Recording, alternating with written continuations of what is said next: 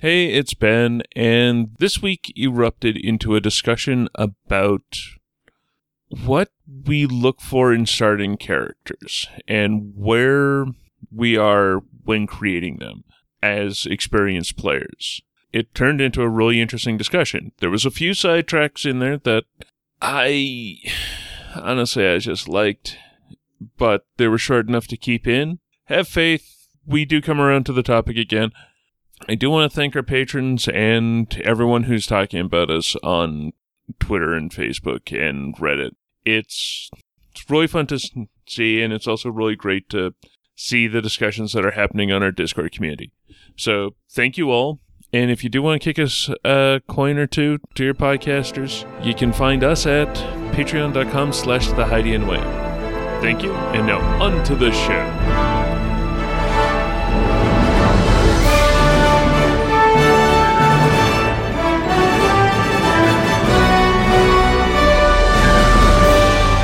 Seeing the fog going down in this apparently abandoned base, seeing the Imperial Deuterus of an invasion and supposed cleanup. Alright, everyone, there's supposed to be heaters and equipment out here. All to it now? Go forth, scavenge! Go forth and scavenge? Go forth and scavenge! You're one to talk, sitting in your nice, warm cockpit. What are we scavenging? It's snow! And is that a probe droid? Aren't they supposed to explode? Only if you shoot them just right. Ben, is this one of your probe droids, or is someone else horning in on your lucrative ice cube salvaging operation? Why did I sign up for this? Mustafar, Geonosis, Seleucami. Next time, we go somewhere nice, where I can get a drink, something unhealthy and roasted, and spend some of this fine, ice cube money? I keep telling you. We need to head to the most magical, funnest, wonderful, and happy place in the galaxy. Port Haven. Port Haven.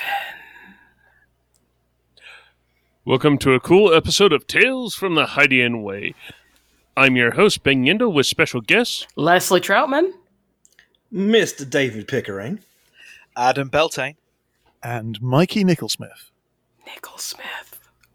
This week, I have a wonderful group of co-hosts on, and I'll get the four of you to introduce yourselves because I don't think I can do any of you justice. So let's start off with David, because you've been here the longest.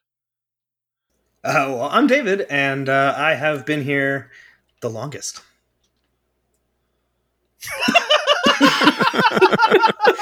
No. Thank you, David. Very succinct. I'm David. I did Tales for a long time, starting, I don't even remember what year I started.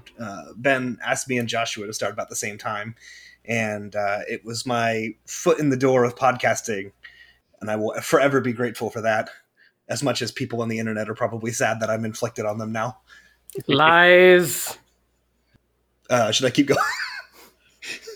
Okay, so Leslie next? I'm Leslie. I've been around too. I'm a hero. Woo! Currently and not currently. I've done this show several times. Just spread the joy. Or, well, my own entertainment. Hopefully it comes off as joy. You're having fun, that's the important part. I certainly am. Mm-hmm. My name's Adam. I am from the Force Majeure podcast. You hopefully know who I am by now, having been crashing several of these last few episodes. I hope you're not sick of my rambling nonsense just yet. There is still plenty more rambling nonsense to come, so buckle up, buddy. Also, buckle up for today's game, which will be called Who's Laughing? Is it David or Adam? Yes! There will be a prize for the winner. Whoever gets the most identifications right. That's assuming we can tell the difference. Yes! I'm not keeping track. Yeah, this sounds like maybe a Patreon reward thing where... Yeah. To go through a timestamp at every time I laugh, just... Yep. At this rate, it's just be the first person who gives an answer wins. Who's laughing now? Everybody. Let's be honest, we all win. We're all winning tonight. This is good stuff. This is gold. For This sure. is the episode. This is just us laughing at each other. But hark, there is yet another voice. Hi, I'm Mikey. I've not been here the longest. In fact, this is my first ever Tales. I'm from the Force Majeure podcast, so there's now 2 of us. Oh, welcome. Hi. Yeah, Good to be here. You've got troublemakers from 2 different Let's Plays in the same room. yeah. I note the accent usurpation. And I've GM'd most of you? Not Mikey, though. No. I was there when you GM'd my wife, but you have GM'd Right. my wife. I was there. The day. Ben GM'd his wife. I'm not sure she was my wife at the time, but she is now, so that's the important. That is the important part, yes.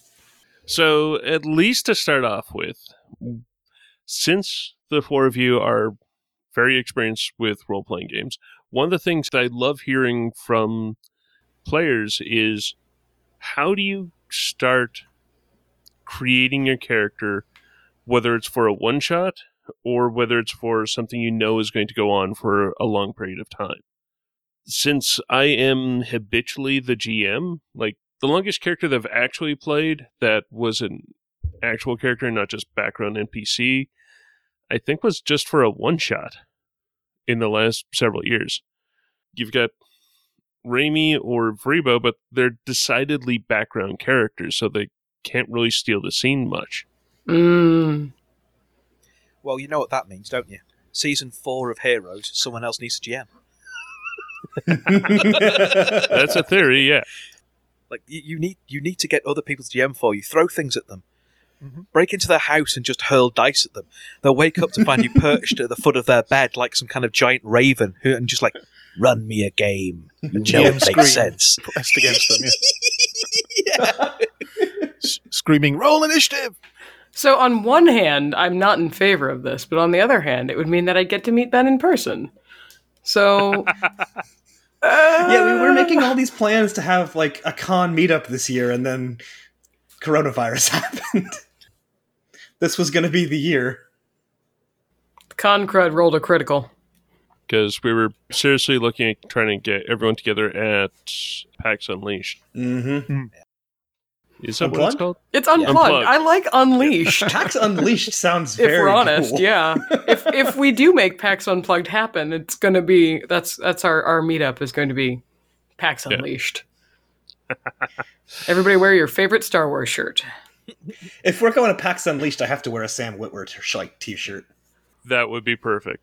Isn't he Superman? I saw this thing. Somebody on Twitter posted this thing, and it was basically like, I hate the character design of 2010's like video game leads, and it's 4 pictures, 3 of which are just fictional character designs from like Injustice, and it's all these guys with buzz cuts. But the 4th one is literally just Starkiller, and someone tagged Sam Witwer, and he's like, apparently you're poorly designed. I And mean, he's like, I mean, take it up with my parents, man. fair enough. I have no context for this.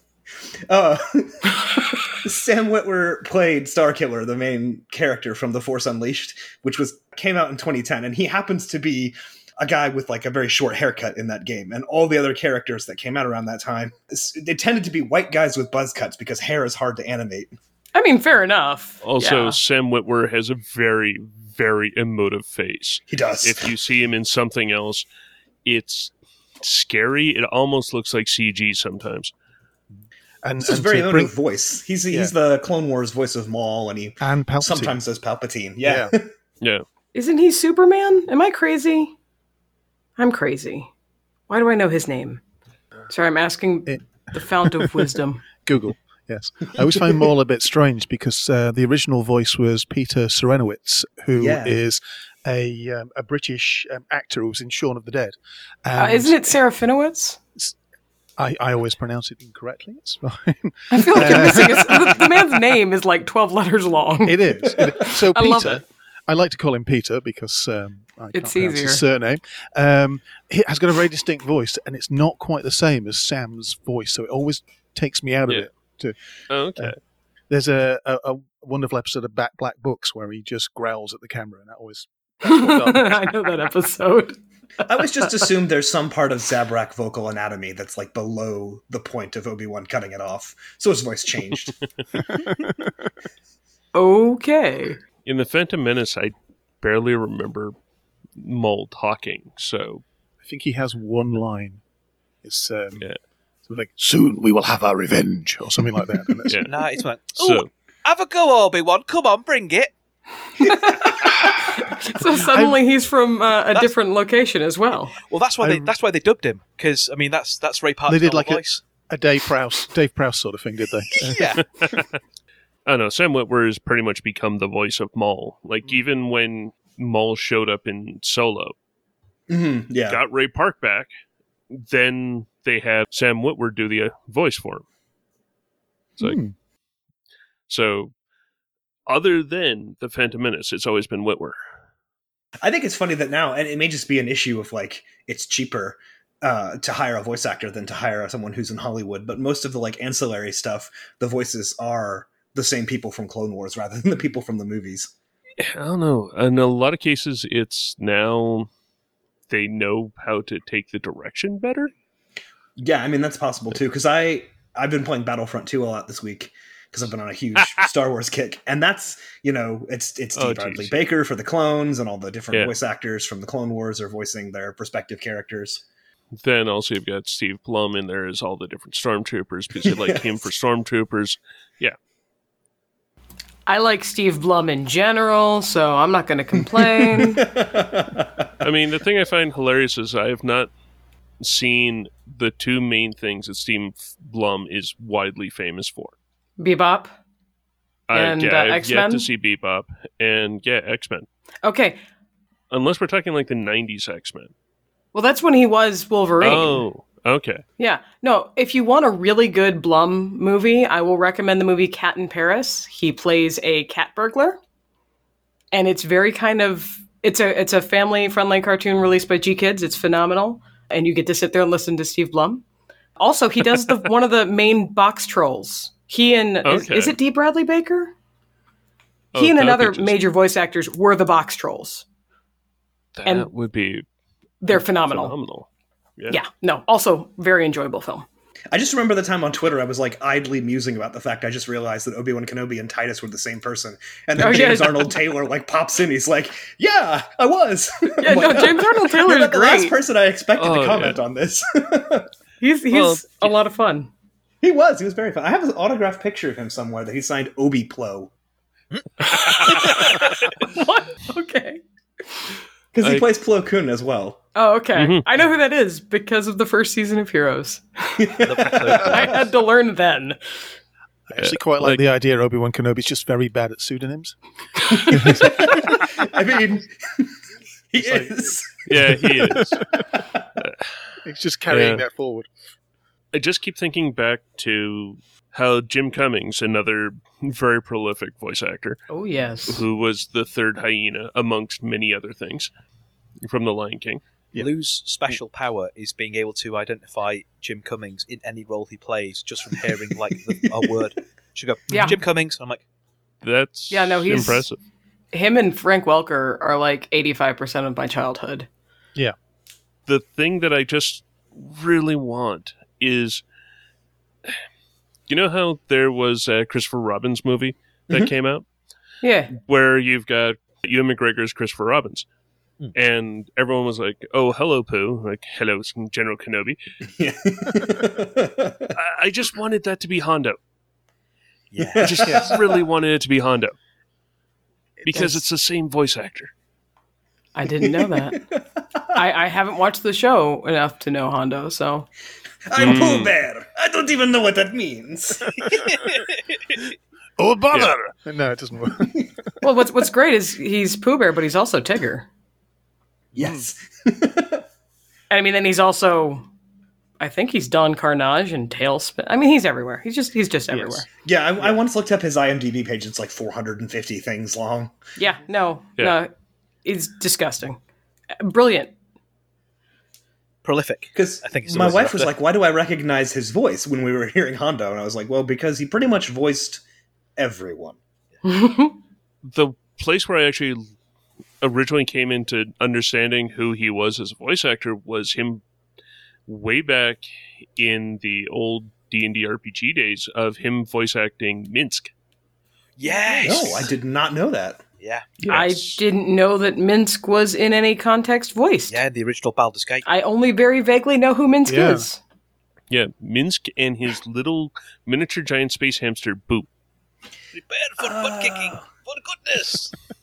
Miniature, And giant, go for the eyes, Boop. Go for the eyes. space. That was like the Hamster. best part It is. of like the best random callback joke Mass Effect ever pulled was when you just, if you happen to not have noticed that your space hamster that you bought in Mass Effect 2 is wandering around the bottom of the Normandy in Mass Effect 3, and you get almost all the way to the end of the game, and you're like trying to board your ship to get it back from someone who's captured it, your space hamster will jump out at them, and you hear your guy just yell, "Go for the eyes!"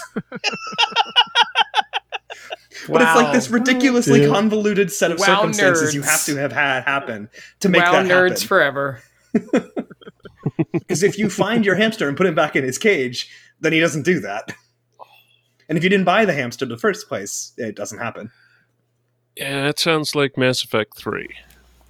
Like, so many convoluted things have to happen for any of the story to, like, pop. Yeah. It's great. So what was the Right. question, sorry? No idea where we started this. Preparing This- for characters. Oh, And yeah. what sort of preparation do you have for creating a character that you're wanting to play either in, like, a one-shot or in a longer-term game? Is there a difference? There is a difference. I'm going to be flat honest, because if I'm doing a one-shot, I'm more willing to try something completely stupid Yes. and specific. If I'm doing a season or an extended thing, I like them to be a little better grounded. Mm-hmm. So it's basically, do I want to build someone with a big spiky forehead so I can headbutt things and then flail and beat people to death with people that are attached to my head spikes? Or do I want to build somebody that can do things and maybe go the head spike route or maybe go the pilot route? It's hard to pilot when your head's sticking to the cockpit ceiling. One shots can be around a single joke, whereas a more extended ones can have 2 or 3 jokes you can use. I understand. Yeah, I mean, I'll usually say something internally like, if it's a one-shot, my thought is, okay, what's entertaining about this character? What's going to make them memorable? And that can kind of pull them into a much more caricature-ish personality or that's when you're running your, like, draw heavies or something. Yeah, Alfred. When I'm doing for a longer-term campaign, I start off from a place of, like, what is flawed about this character? Where are the rough edges that we can develop? Since a character doesn't remain interesting if they remain static. Yeah. To me, especially. Like, if I have a character who stays the same the whole time, I will get bored playing them. I have, in fact, probably the opposite problem, which I think is why Vurin changes what he's doing so much. I always find flaws far more interesting to roleplay than successes. Mm-hmm. And so the first thing I think of whenever I set up a character is how that character is going to end. So what would make a cool death scene for that character? And then that gets me over their potential, the mortality of them, especially in one-shots, because doing something dramatic and dying in a one-shot is amazing. Less so in a longer game, but just sacrificing yourself for the greater good or to push the party to the next bit. The greater good is what I live for. All of my characters have planned death scenes in my head, and hopefully I can hit that mark. When I'm going for a one-shot over something a bit longer, I am much more inclined to go for the random joke. But I don't plan anywhere near that ahead for characters that I'm going to be playing in what is likely to be a longer-running thing, because I just lose characters left, right, and centre. Like, when I was saying earlier on, I used to do an awful lot of live-action role-playing. We played monthly.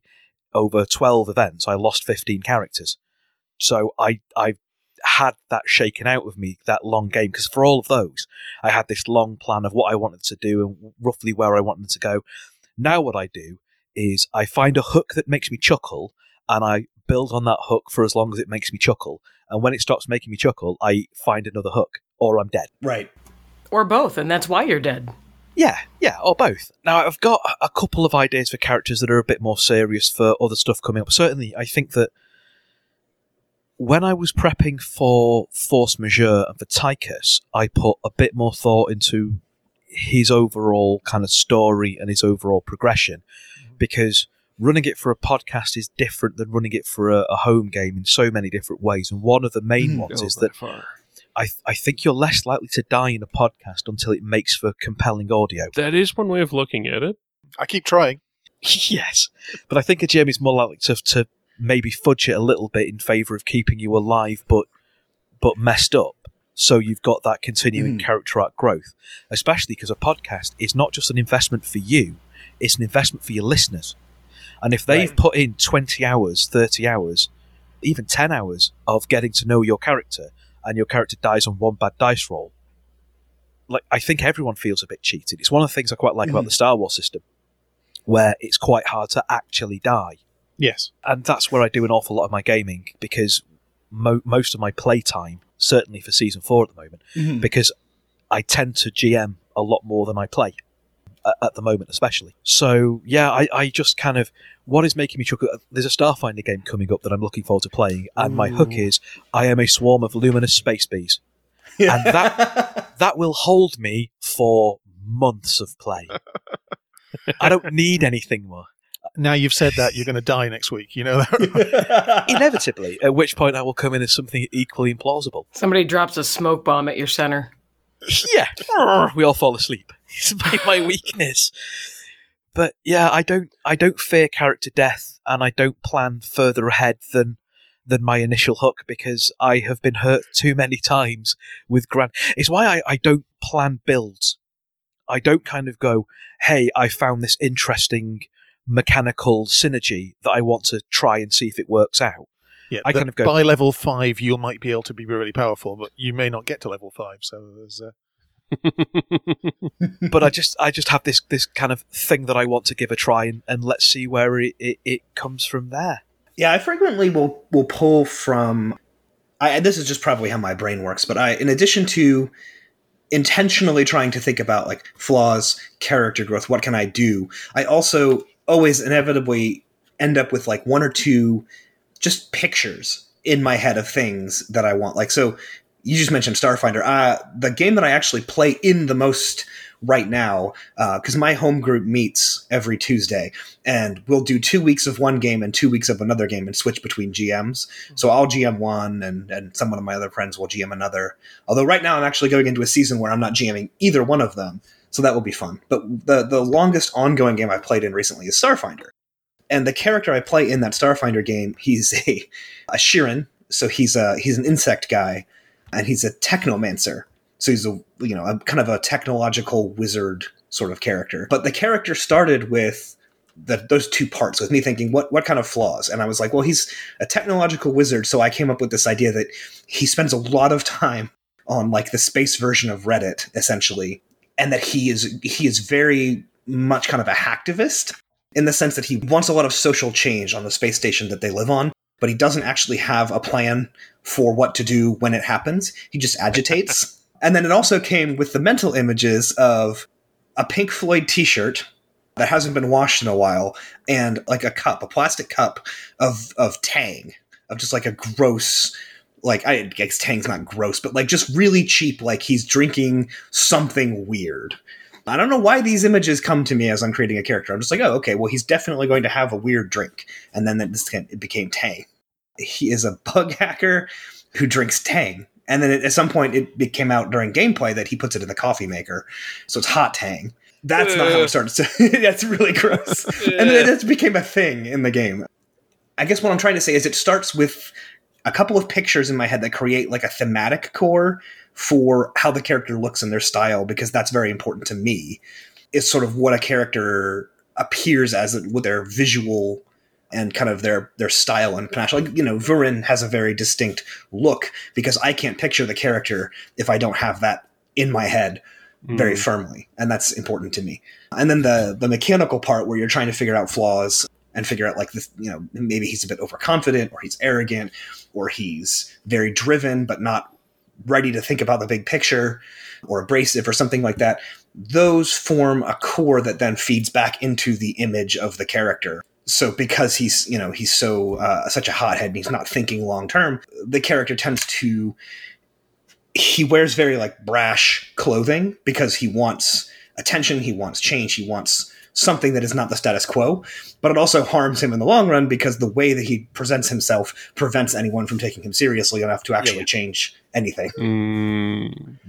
It makes a bunch of sense. Okay, this is a oddish question. How long ahead of needing the character do you try and think of this stuff? I try to keep it pretty close to the game, to the session 0, because I find if I get too much of an idea of what I want to play, it becomes less playable because it's already become less a character I'm going to be creating and more a character I have already created. Yeah. Which means I'm kind of pigeonholed. When I'm doing a character that I expect to be long-term, like Kith, for instance, or Billy, I don't have a really concrete notion. I kind of want to know one or two things they should be good at, a person or two they should have a connection with, whether it is maintained or in the past, and a launching point. Whereas if I'm creating, like, the one shot, I'll get down to his brother's name is Kevin. Kevin comes around every Thursday, and they have beers and play chess and, stuff like that. But otherwise, it's kind of like point me in a direction and go, and kind of fill out the holes that I find as I move. I find if I get too involved with the character before we start, when I start playing the character, that might not actually fit with the ideas that I've had if I've written out a lot of things.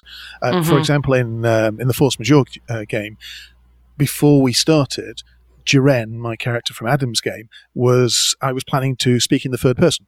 And it was going to be like, Jiren says this and stuff like that. But then we started, and Ross spoke first, and Ross was speaking in the third person. So I quickly had to scrub out everything on there and go on to something else. So I thought if I'd have developed too much into the way of that, then that wouldn't have worked. Especially because you've got maybe 3, maybe 4 other characters to play with as well. You can't really step on how they've set out their character, because everybody has to have their own unique, different thing. So not too much, I would say. Not just some key points, and then go for it, essentially.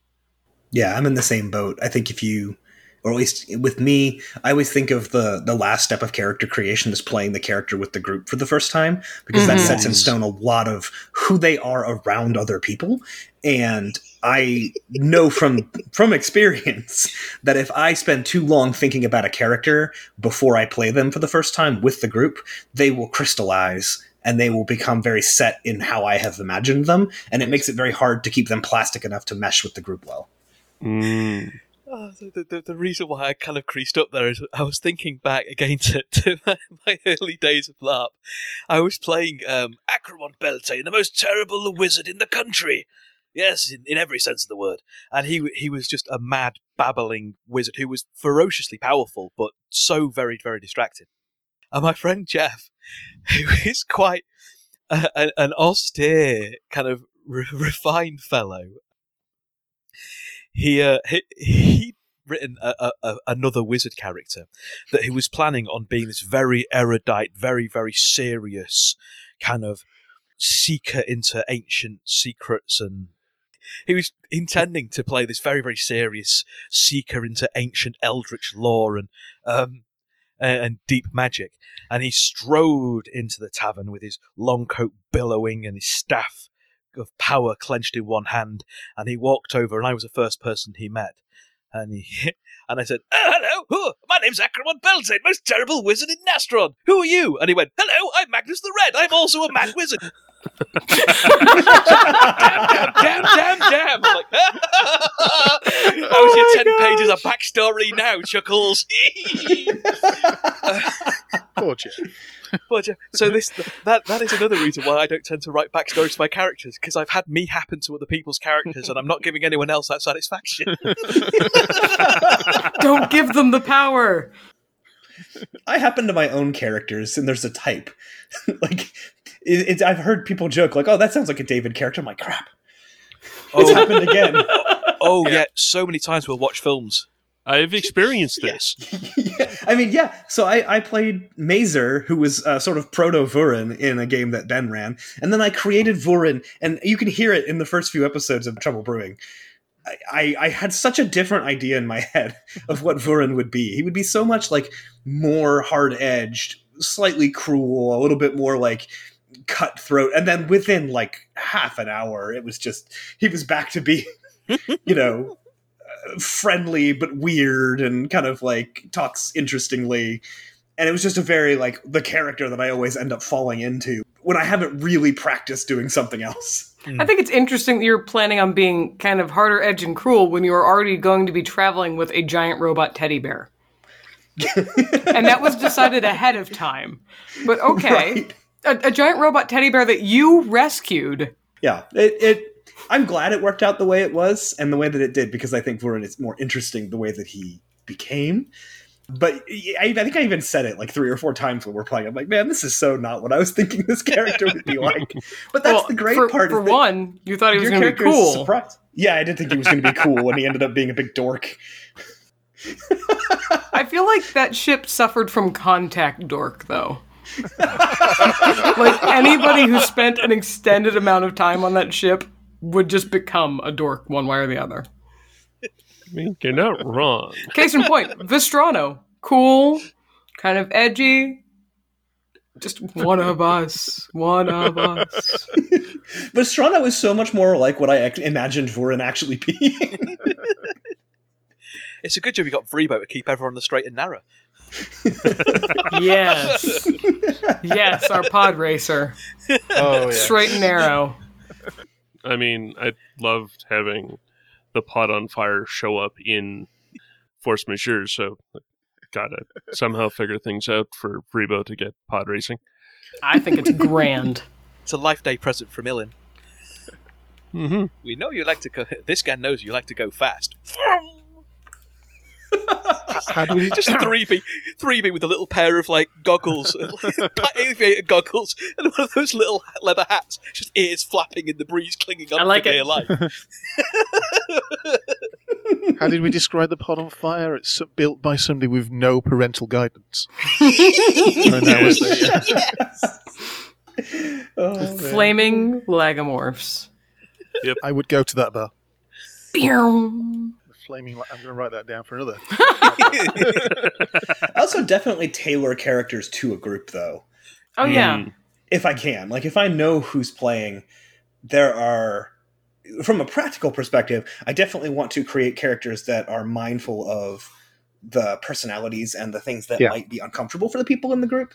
So, like, obviously, from a safety perspective, you know, tailor your characters in that sense, but also in a more fun way. Like, if I'm very comfortable with the people that we're playing with, and I've kind of, it's almost like improv acting in a way where it's like you worked with this person before, you know how their sense of humor, their mind, their like instincts work. It helps you in a very intangible way figure out like, okay, these are choices I'm going to make because I know that no matter what happens, you know, it's going to mesh well with Leslie's character just because of our ability to go back and forth underneath the character level. We can amuse each other thoroughly.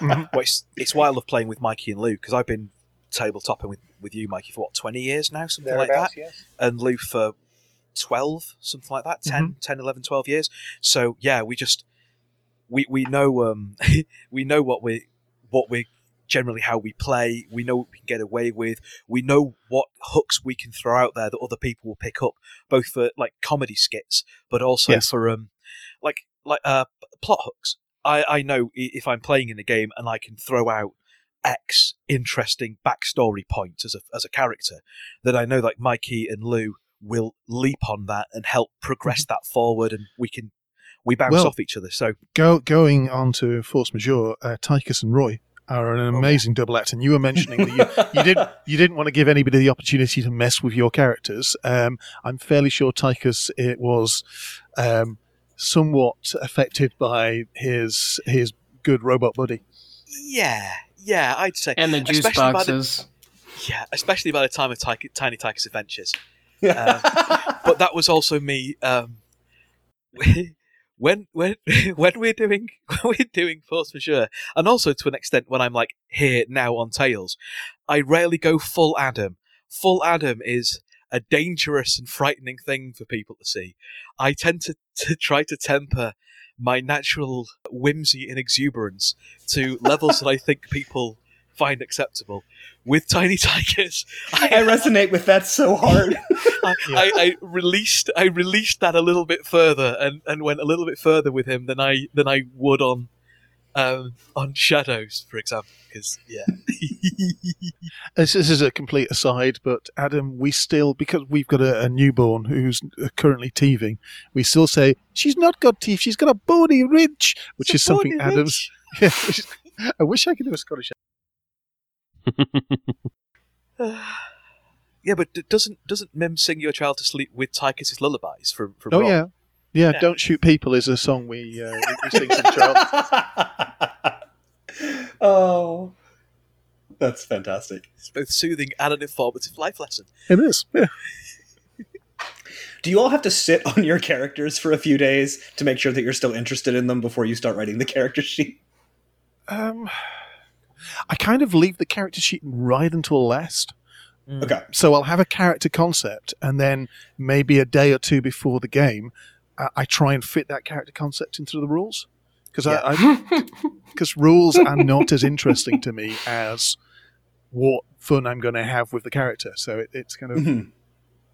I in fact find it really frustrating if I've got a really good character hook and then I play a game where I can't represent that hook properly, and then I'm like, but this would be so fun and fit in so well with this group, but why can't I be a person who has a swarm of sentient rats that do their bidding? I feel like played that character. that could be Yes. a little OP. Yeah, in one of your games, I believe. In one of my games, yes. Yeah. Hyper intelligent rats piloting a mecha. Yes. Rat Oh, was little mighty. Pinky Joe. But yes, the only time that I tend to make the character sheet early is if I found an app that I like that helps me build characters, at which point I tend to go crazy, building a load just to see how they work. And then be all like, I've got 19 5th Ed characters, 4 Pathfinder 2nd Edition characters, and 27 Star Wars characters, all static. All That's what I did vague. when I discovered Warhammer Fantasy's That's random my rolling husband. characters. Because they actually, the newest edition, you can pick your character career and all of that, but if you roll them and keep the first result, you get bonus XP. So I was just like, what kind of characters can I come up with complete randomness? And I think the first one I got was like a 15-year-old rat catcher whose defining characteristic was his glib tongue and his ability to just like talk his way out of anything. It's like the most eloquent rat catcher in the world. And you were playing this character, randomly rolled. Okay, so it wasn't just me who came up with that question. Yeah, that was the first one. The second character that I rolled out for it ended up being one that I wish I could have played, because he was like, it was a halfling, because there's very low chance of rolling anything but human in Warhammer Fantasy. It's like 90% chance of rolling a human. So I rolled up a halfling, but the halfling career, I can't remember what it was, but he was some kind of thug. So it's like a halfling mafia enforcer, basically. I was like, that would have been so much fun to play, threatening everybody from their kneecaps. Exactly. Less of a kneecapper and more of a shin breaker. Yeah. Bring a stool with you. Just carry it in, climb on top. You just hear, excuse me. Looking around, like, who's talking? You look down, and there's like a hobbit with an eye patch. A sock full of pennies. Does anyone find that... I suppose you were saying about this a bit earlier, but have any of y'all gone, no, for this game, I want to play something quite out of my comfort zone. I want to play like a serious, not edgy, but, restrained kind of character, and then either really struggled to keep that up and fallen out of love with the character quite quickly, or like within half an hour of play going, nah, this is dull, I'm changing that entirely. They just had a hangover at the start. Really, this is what... Because I know I've got one planned that I want to play quite seriously at some point, but I'm really worried that this tragic person with their tormented backstory and their strong code of honour and code of conduct is going to immediately fall apart as soon as I open my mouth for the first time. That usually does happen, yeah. Yeah. The problem I find is not keeping to the character in itself. It's keeping to the character in a group. Because if you've got a very serious character that you want to talk about a serious development, and you've got somewhere to aim for, and everybody else is playing Boppo the Clown, then it's not going to work. Right. Yeah.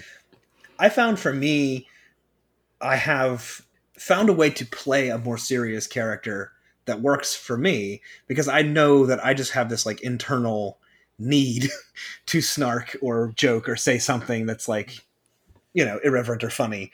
I can't just sit there seriously the whole time, or I just, all the things that I want to say just build in my head. So the character has to have some sort of release valve. And the last time I tried to play a serious character, it ended up working a lot like Geralt of Rivia, where he was very serious, but he also just sort of like deadpan snarked, and it went over the heads of a lot of the characters that he was talking to.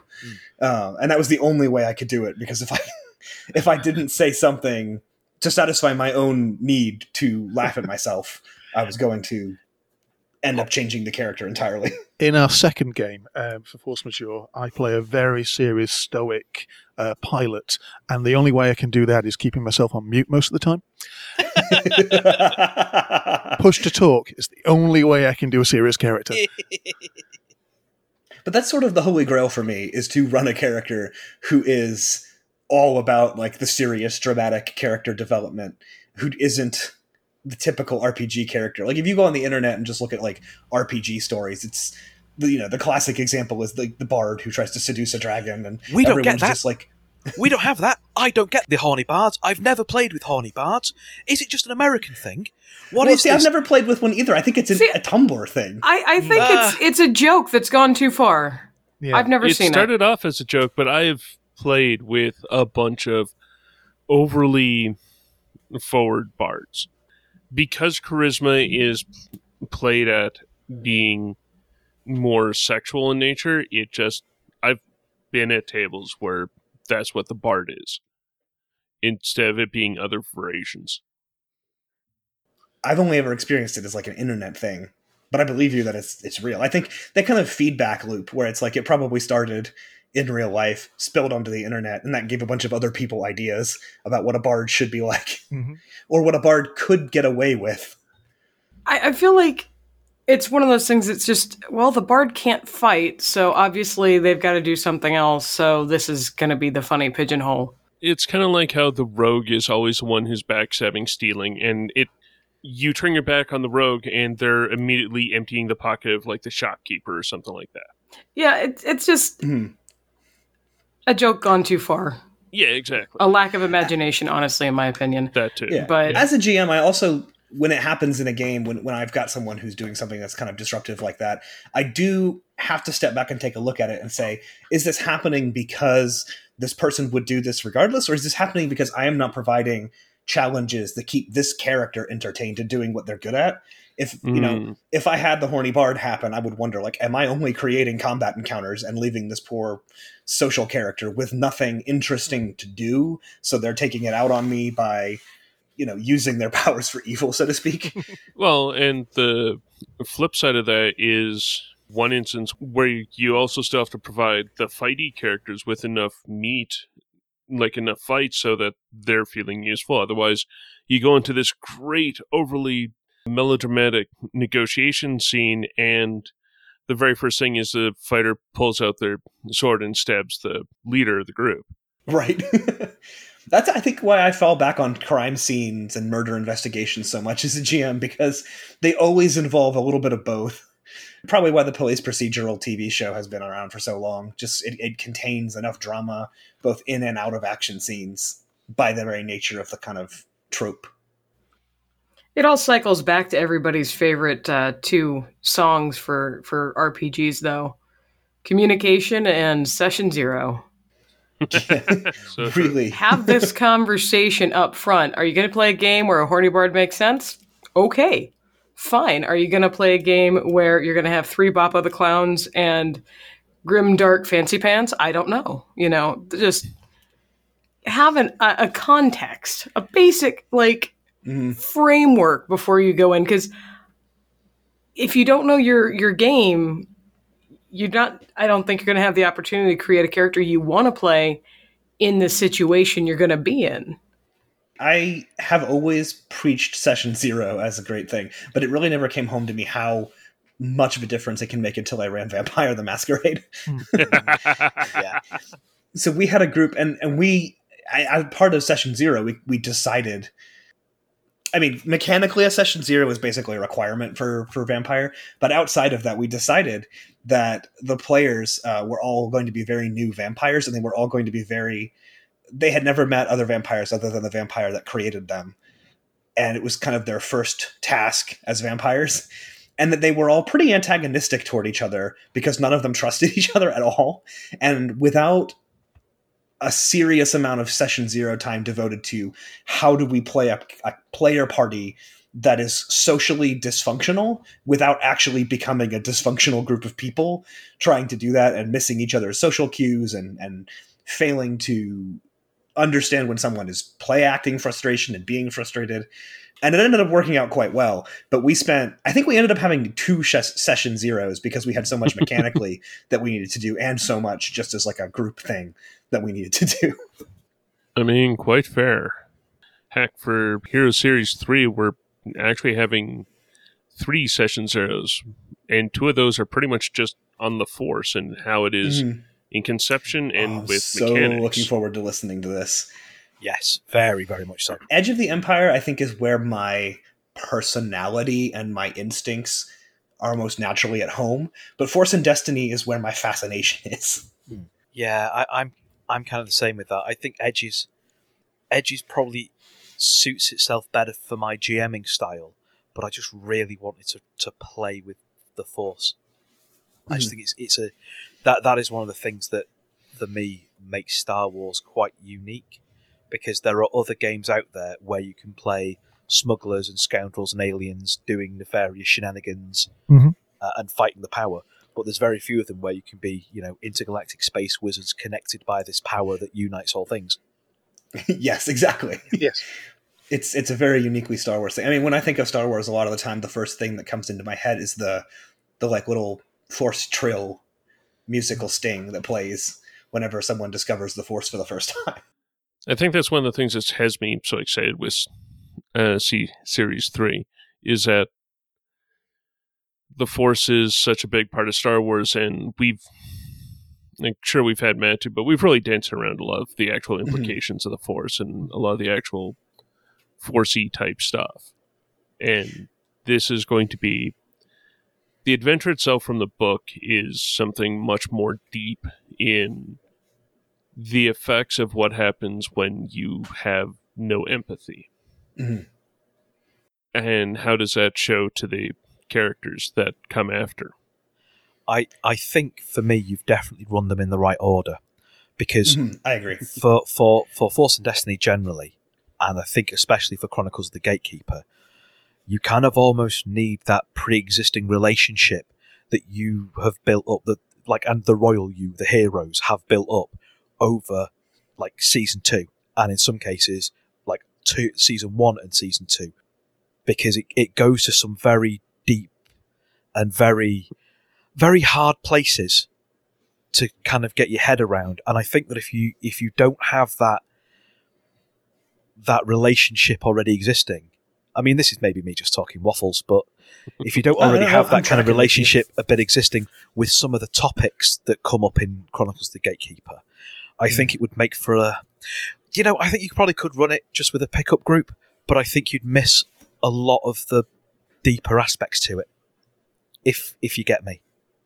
I absolutely get that. I can absolutely see taking Chronicles of the Gatekeeper with a pickup group. I could probably run it through in I don't know, 8-10 sessions, and we'd have a huge amount of fun. It would be great, and it would be epic and all that sort of stuff, but it would essentially be a bunch of boffos. Whereas the 4 people who I've got on Heroes, like Leslie, Christine, Brandon, they've all been prepared for this is going to be a bit of a gut check with how I'm hoping to run it.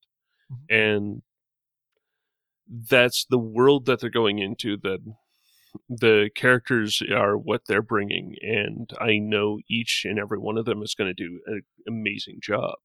I love Force stories, especially Force and Destiny, like the way that it leads into it with its morality mechanic.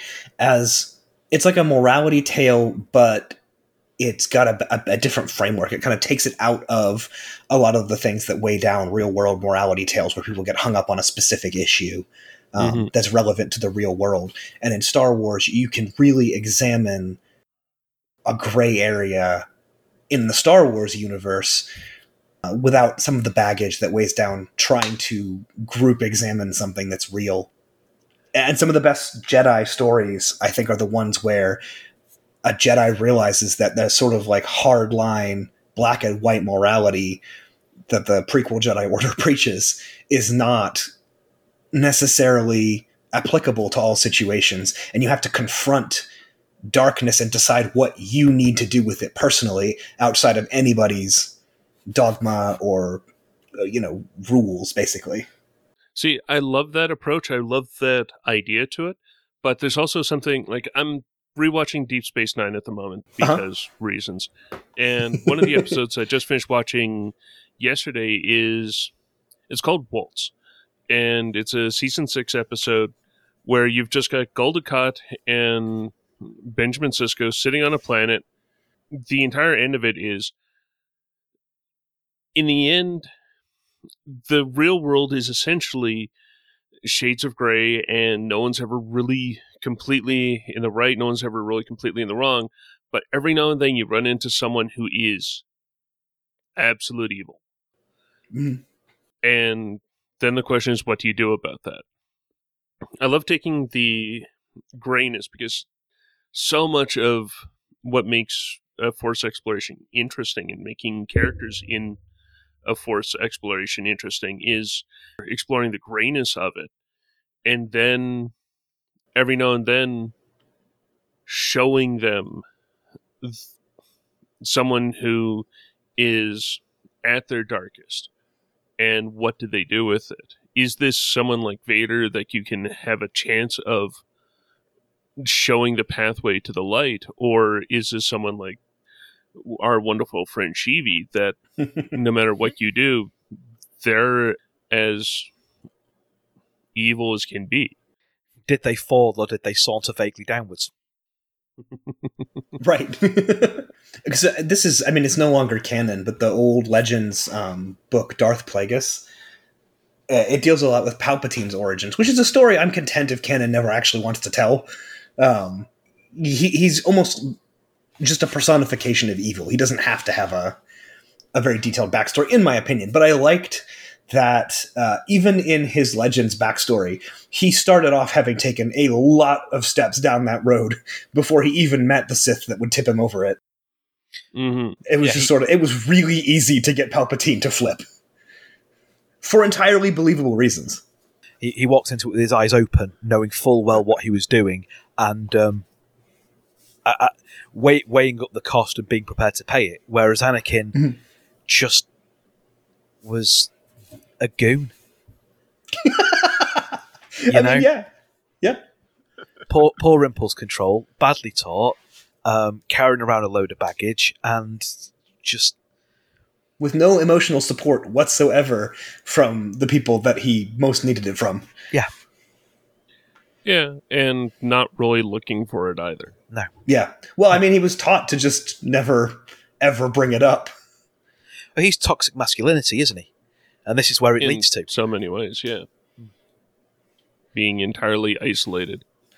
Whereas when we meet Palpatine and Darth Plagueis, he's literally, I think, having a conversation with someone he doesn't know as Darth Plagueis. He's like a teenager who's already decided that morality is for the stupid that can't think for themselves. Yeah, if anything sounds like Chibi, that does. I just wonder how they got into an Ayn Rand class on Naboo. Yes. It was before it was deleted from the Jedi archives along with Kamino. At this point, I want to get final thoughts from the four of you on like one sort of bon mot for creating a character for that you can inhabit. I'm going to name What's a character one thing that you Bon look Mot, for? just so you know. That sounds very Star Wars. Sorry, I'm done. I'll go away again. No. You can answer now that you spoke up. Yeah. It's a trap! It was. But you triggered my trap card. I'm going to go with just know what you're getting into. If you're going into a campaign, if you're going into something that's going to be silly, you have an idea of your springboard. Communicate. Always communicate. Mm-hmm. I'd say remember that you're going to spend a lot of time with this character and in this character's headspace. So make sure that the character that you make is someone that you're either willing to or enjoy being with in a weirdly intimate level for a long time. I would say don't just plan what a character is going to be. Don't. Let's say, for example, you want to be the world's greatest wizard. Then that's great. That's a good plan. But also plan what's going to happen when it's not necessarily going to go your way, so you can react to the conflict that you get. As I say, plan out a death scene. Plan out how your character will end satisfactorily. It's a lot of fun. It takes all the pressure off dying. I am going to consider that as a method now, just so you know. I know how all of my characters in Force Majeure are going to die, and I'm just trying to get Adam to agree with me. just plan out your Octo Blue milk scene way in advance. That's the first thing I plan. That's, George Lucas sat down to write Luke Skywalker, and he's like, this guy's going to be drinking blue milk, and I'm going to put a reference to it in the first movie. Oh no, I do it the other way around. I kind of go, right, what am I going to throw in that's just the patrons, because there's no way we can broadcast this properly to the wider world. Yes. That is perfect. I don't know. I'm going to fly against everyone and just go, do not plan, simply be. It sounds wise. Who knows? Maybe it is. I just imagine you putting on a helmet and then dropping the blast shield and grabbing a pen and a paper. Put the blast shield down. Adam, I this can't isn't even a see character. Never mind, This write is- a character sheet. This is a scribble on a book about psychology. It just says space bees, and it's been circled 4 times. And why is there this strange spider-shaped blot? Yeah, no, just find a hook that you're going to enjoy playing. Make sure it's a hook that other people enjoy playing alongside, and go into it to have fun. And if that means changing your vision because it stops being fun, then don't be afraid to change your vision, and don't be too precious about that vision either. Yeah, don't be too precious to change that along the way if your original one doesn't fit anymore. We're all here to have some fun, roll some dice, and vex some GMs. So as long as we keep those maxims in mind. So basically, be non-permanent modeling clay, not Play-Doh. Yes. Otherwise, you'll dry out and throw fall in one apart. more thought that just came to me while we were sitting here. Hmm. Also, as you're creating a character, try to avoid making someone who is only interesting as long as they are the center of all attention. Oh, Mhm. yes. Mm. Excellent. Because you're in a Yes. group and you can't be the center of attention all the time. So if your character is only interesting when they are driving every eye onto them, you're going to either have a character who remains boring because you surrender the time to other people, but your character concept can't support it, or you will be the guy who refuses to let anyone else have the spotlight just because you want your character to shine. Exactly. That being said, also don't be afraid of taking the spotlight. Yes. know yourself well enough to know which one of the two you need to work on. Yeah.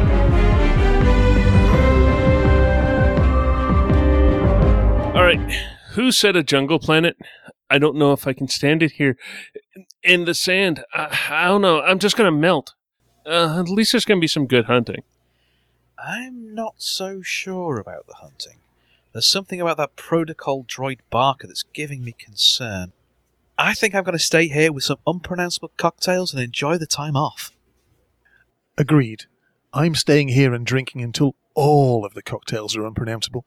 The heat's a lot more tolerable with a block of Hoth ice for a chair. Hey, grab me one of those cocktails, will you? I'll slice off a bit of chair and cool them all down. All right, my friends and shipmates, I have restocked the mints and the biscuits, and I come bearing pizza. The delivery guy winked at me, didn't accept payment, and handed me this note for you, though, Ben. Do you know a Volk? Volk!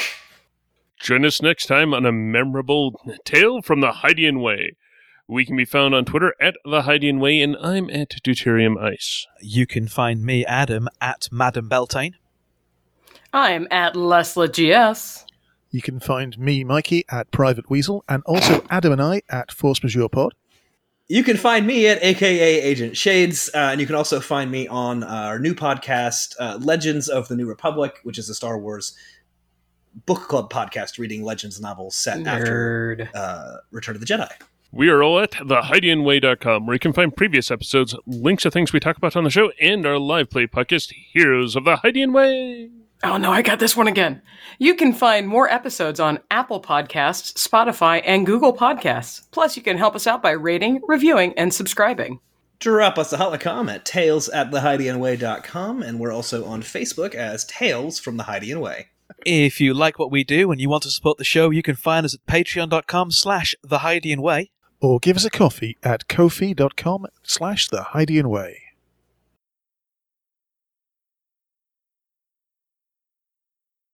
And secret. Oh, Ancients. Should I not use creased up? Is it too colloquial? No, I know exactly what you said. It's just kind of a gross phrase.